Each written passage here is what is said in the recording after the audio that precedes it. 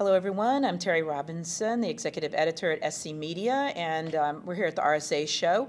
And I've got Malcolm Harkins with me. He is the Chief Trust and Security Officer. Did I get that right? At Cymatic. Yep, you sure did. Good. Yeah. I feel like I've known you for so long, and we've gone through all these changes together. It's just Malcolm. It's just Malcolm. This is Malcolm. He's here. And so this is a little bit of a free-ranging conversation because we tend to get into those. But I did want to start with something that's on everybody's mind at the show right now, and that's the coronavirus and the impact that it's having on the show itself, but also what are the implications for security going forward, business continuity, disaster recovery. I know that when you were at Intel, you headed up sort of the emergency management response and during SARS, was it? Yeah. So when I was Chief Security and Privacy Officer at Intel, and actually before that, when I just had InfoSec and I was Chief Information Security Officer, I also was Director of the Corporate Emergency Operations Center. And that was a worldwide overarching group to manage physical, logical, you name it, anything that could have significant or material implications for the company. And when SARS had broken out, we had a SARS incident with an employee who contracted SARS, and we had to shut down the Hong Kong sales office and do things. We even had a mini Ebola response a few years back when we'd had employees going in and out of that part of Africa, and then had a spouse of an employee who came into contact as a healthcare worker with the patient that came into Texas. So, back circa 2001, Intel developed pandemic plans, and I was a part of the development of those. And again, we intertwined InfoSec, physical, corporate emergency management, business continuity, disaster recovery, and for companies and organizations that really haven't thought that broadly. These things become much more of a panic because they worry, because they haven't done the proper planning. They haven't thought about how to manage their vulnerabilities, whether they be a physical one or a logical one, or potentially the combination between them both. Okay. So have you noticed a difference here at the show? Yeah, the show, it's I don't know, there's a portion of me that it feels lighter, and I certainly would assume that because of IBM pulling out, and I think AT&T and I think Verizon recently, that muted some stuff. It's certainly not thousands and thousands of people, but it probably reduced the attendees by several hundred, give or take a little bit, right? And then with some of the travel issues and restrictions, again, you might have had some less folks coming from Asia into this stuff. And then, but the other part of it is, since Moscone West, North, South, the whole thing is bigger, there's a portion of me that's going, well, they spread things out a little bit more, which means the concentration of people is less. So I can't tease out the cause and effect other than it does feel lighter, but I'm not sure that it is all based upon worry about coronavirus, and it could also be more of just the spread of how they've laid out the floor is more open, which then creates a feeling of it's less traffic. Less traffic. That's not completely a bad thing, though. You can actually get around, so spreading it out's kind of nice. So you think coronavirus and maybe the impact on security or the security concerns that it brings up aren't as obvious. Some of them are. What do you see? I mean, in terms of security, weaponizing corona? Yeah, it's an interesting thing when you think about it. Obviously we have to take care of our employees, our families, and stuff like that, and take appropriate precautions to minimize the potential contact and spread that people might come in contact with folks. That's I'd say the humanitarian approach. I do think there could be some instances, and I don't know of any directly, but hypothetically, you can conceptualize how the fear of the coronavirus could be, again, weaponized for other purposes. Would a particular nation-state regime or whatever implement population control mechanisms because in reality they're saying it's for coronavirus, but they have dissidents in a particular region, and then they use it to contain their population, and again use it for subversion of the populace. I'd say that's a potential plausibility.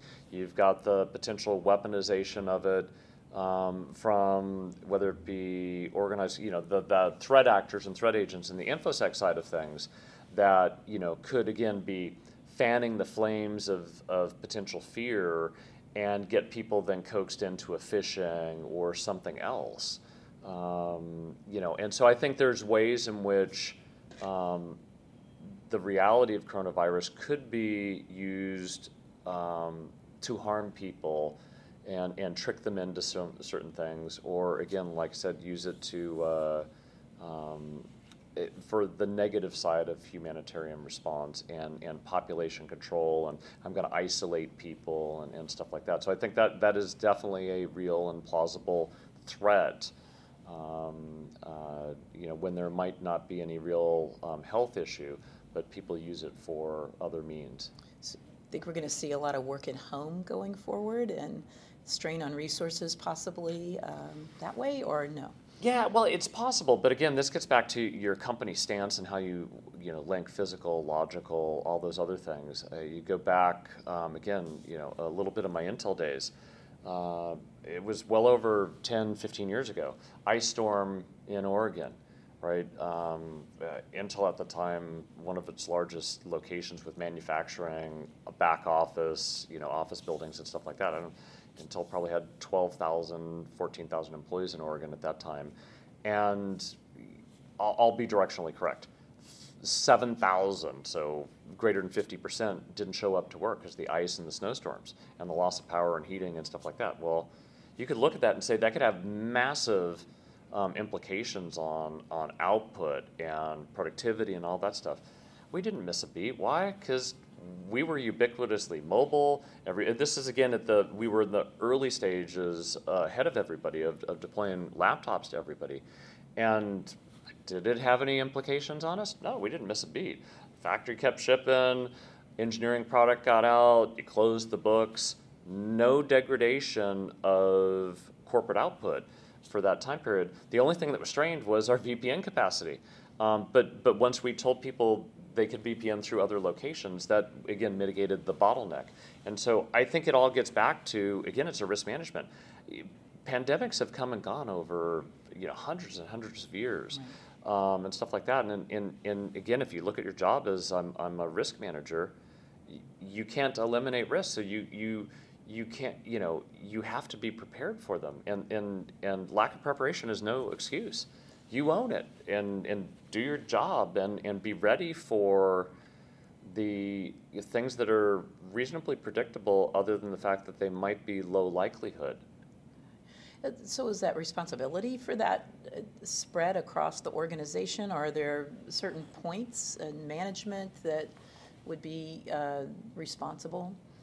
I think it depends upon the company. I know, certainly Intel had a superset structure across all that, in which case, in large part, I was responsible for all of that, again, whether it be physical, logical, or all this other stuff, because of the structure we put in place post 9/11. A lot of organizations have a siloed approach. Facilities is over here, and physical security is over there, HR is over here, InfoSec's over here, and some chief information security officers don't have any accountability for business continuity and disaster recovery. But I look at it and I go, again, if a factory stops manufacturing, okay. That could be because of a fire, a flood, an earthquake. It could be because a plane crashed into it. It could be a bomb threat. It could be ransomware, right? You look and you go, the cause might be different, in which case how you handle some of it is different, but the implications of having a factory offline are the same. And so what's your plans for doing that? And again, I always did this, and I still do it. I did it at Intel, did it at Silence. I'll do it with Cymatic as we continue to grow and mature. Drill in the extreme to be prepared for the ordinary. We had done a worldwide kicking off every site emergency operations, the corporate emergency operations, at every business unit's business continuity and disaster recovery plans on like a 40-hour follow the sun thing years ago. And it was a contrived example, but it exercised us. And the example was there was solar flares that were so large that as the sun was coming up across the world, it was disrupting satellites, communications, computing. And in some cases, we even had a team overseas that phoned in with their corporate emergency thing to test us. And they put, because of the loss of power and lighting, riots, and they had sirens on in the background to create, again, that emotional experience that you have to think about. And then they dropped their phone call like the communications got cut. And so we would do that type of drilling to really exercise all aspects of physical, logical, coordination, communication, decision-making, right? And 8-9 months later, remember that volcano, I think, in Iceland or something? Right. The smoke And it disrupted all the air flights. Well, guess what? I mean, we had a hub in Amsterdam that had some stuff. Because of what we learned from this contrived thing of a solar flare and stuff like that, and you go, it's a remote possibility, but certainly plausible. But we stretched it to the extreme. And we learned stuff out of it. And when that volcano happened and all that other stuff, you know what? It was a non-event. We knew how to get a hold of employees. We knew how to reroute them around the world to get them back to their home sites. We didn't have shipment issues. We didn't have all these other things. Same thing with the Fukushima, right? I had just landed in Malaysia, literally off the plane, get a call, activating the corporate emergency operations, the Fukushima issue and the earthquake in Japan, because we had building damage. And we had employees that stayed in our offices for a couple days before they could get home. So again, there's real world issues, but that exercising, it's I work out every day, as you know, because we've chatted for years. You have to build the muscles, right? You gotta lift weights to have the bone density, and to be prepared. And if you're not doing that across these things, then shame on you. You own it. Right. Well, that's right. So the time to do it is not after the fact or, with it bearing down on you. I have a feeling that a lot of people, I used this term earlier, are dusting off their disaster recovery plans, their business continuity, any kind of emergency plan. Because I am unclear. I mean, I think a lot of companies do keep theirs current, don't get me wrong, but I think there are a lot of people out there that say, well, one and done, I've got it done. I've got a plan here. It doesn't matter if it's up to date or not. And then something like this happens with a pandemic or impending pandemic or another kind of disaster, and then they're caught. Yeah, they're caught, and I get why that can occur. You've got turnover, you've got other priorities, and stuff like that. But it's again like exercising. You have to do it on a routine basis. Mm-hmm. And in my opinion, you have to do it between physical, logical. You have to have an integrated thing, So again, you're not making up on the fly. If people, out of fear, don't want to come into work or whatever and stuff like that, well, are they going to be mandated to come into work? Are they going to get paid if they don't come to work? I mean, you've got to do all those scenarios and recognize that, because you can contemplate the variations on it, and then, in essence, pre-stage how you're going to act, what decisions you're going to make, and you look up in the moment, and you might make some tweaks, but you're not starting from scratch. Yeah.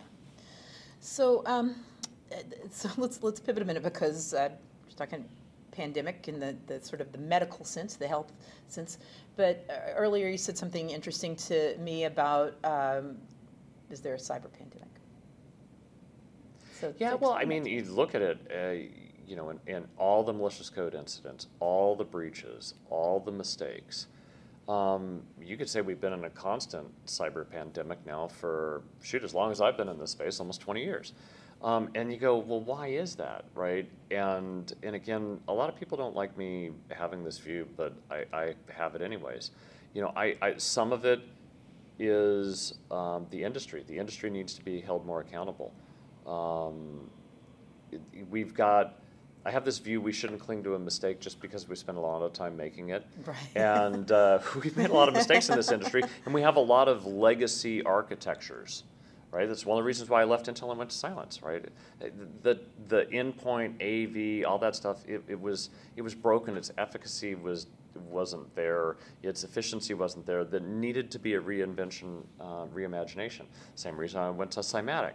The web application security and defense thing, it's bloated, it's a poor architecture, and because of the weaknesses of the architecture, Band-Aids, bubblegum, baling wire, and I have a ton of extra stuff I don't need. And when we look at that, in this more instead of better, you go, we're making our environments more complex. And guess what? Complexity does two things. It adds cost and it adds risk. And our job is to manage risk. And if we're adding complexity to our environment because we haven't thought about whether or not the controls we have are strong or insufficient or flawed, and many of them are insufficient or flawed. And when they're insufficient or flawed, we should get rid of them and do something different. And so when I look at that, part of the quote unquote cyber pandemic is because of the industry itself and not doing a good enough job. And then you go, well, the industry is responding to the demand put in place by its customers. And I look at that and I go, so that means the CISO and their CSO, their teams are accountable for, guess what? Weeding and feeding the crap that doesn't work, right? And getting on to a better thing. So I look at it and I go, it begins and ends with the head of security, because they're the fulcrum point for the economics of the entire industry. If they continue to buy crap that doesn't work and deploy it, then shame on them, they should be fired.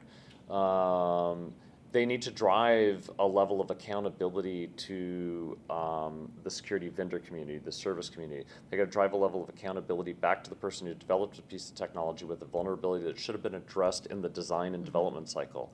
They got to drive accountability back to their boards to make better decisions. National Association of Corporate Directors in December published a report and said 61% of board directors would compromise on cybersecurity for the sake of a business objective. And you go, why is that? They're smart people. Some of them probably don't care. Some of them probably do care, but the CISO's done a piss poor job of explaining it to them, right? So, we've created our own mess. And that's, in essence, created the cyber pandemic. And it's up to us to take charge and lead and innovate our way out of this. Okay, great. Well, I so appreciate you being with me here today. You always leave me with something to think about every time. I hope you'll come back and we can talk. There are a lot of topics I'd like to cover with you. So thank you all for listening. I'm Terry Robinson at SC Media, and join me in thanking Malcolm Harkins. Thanks, Terry.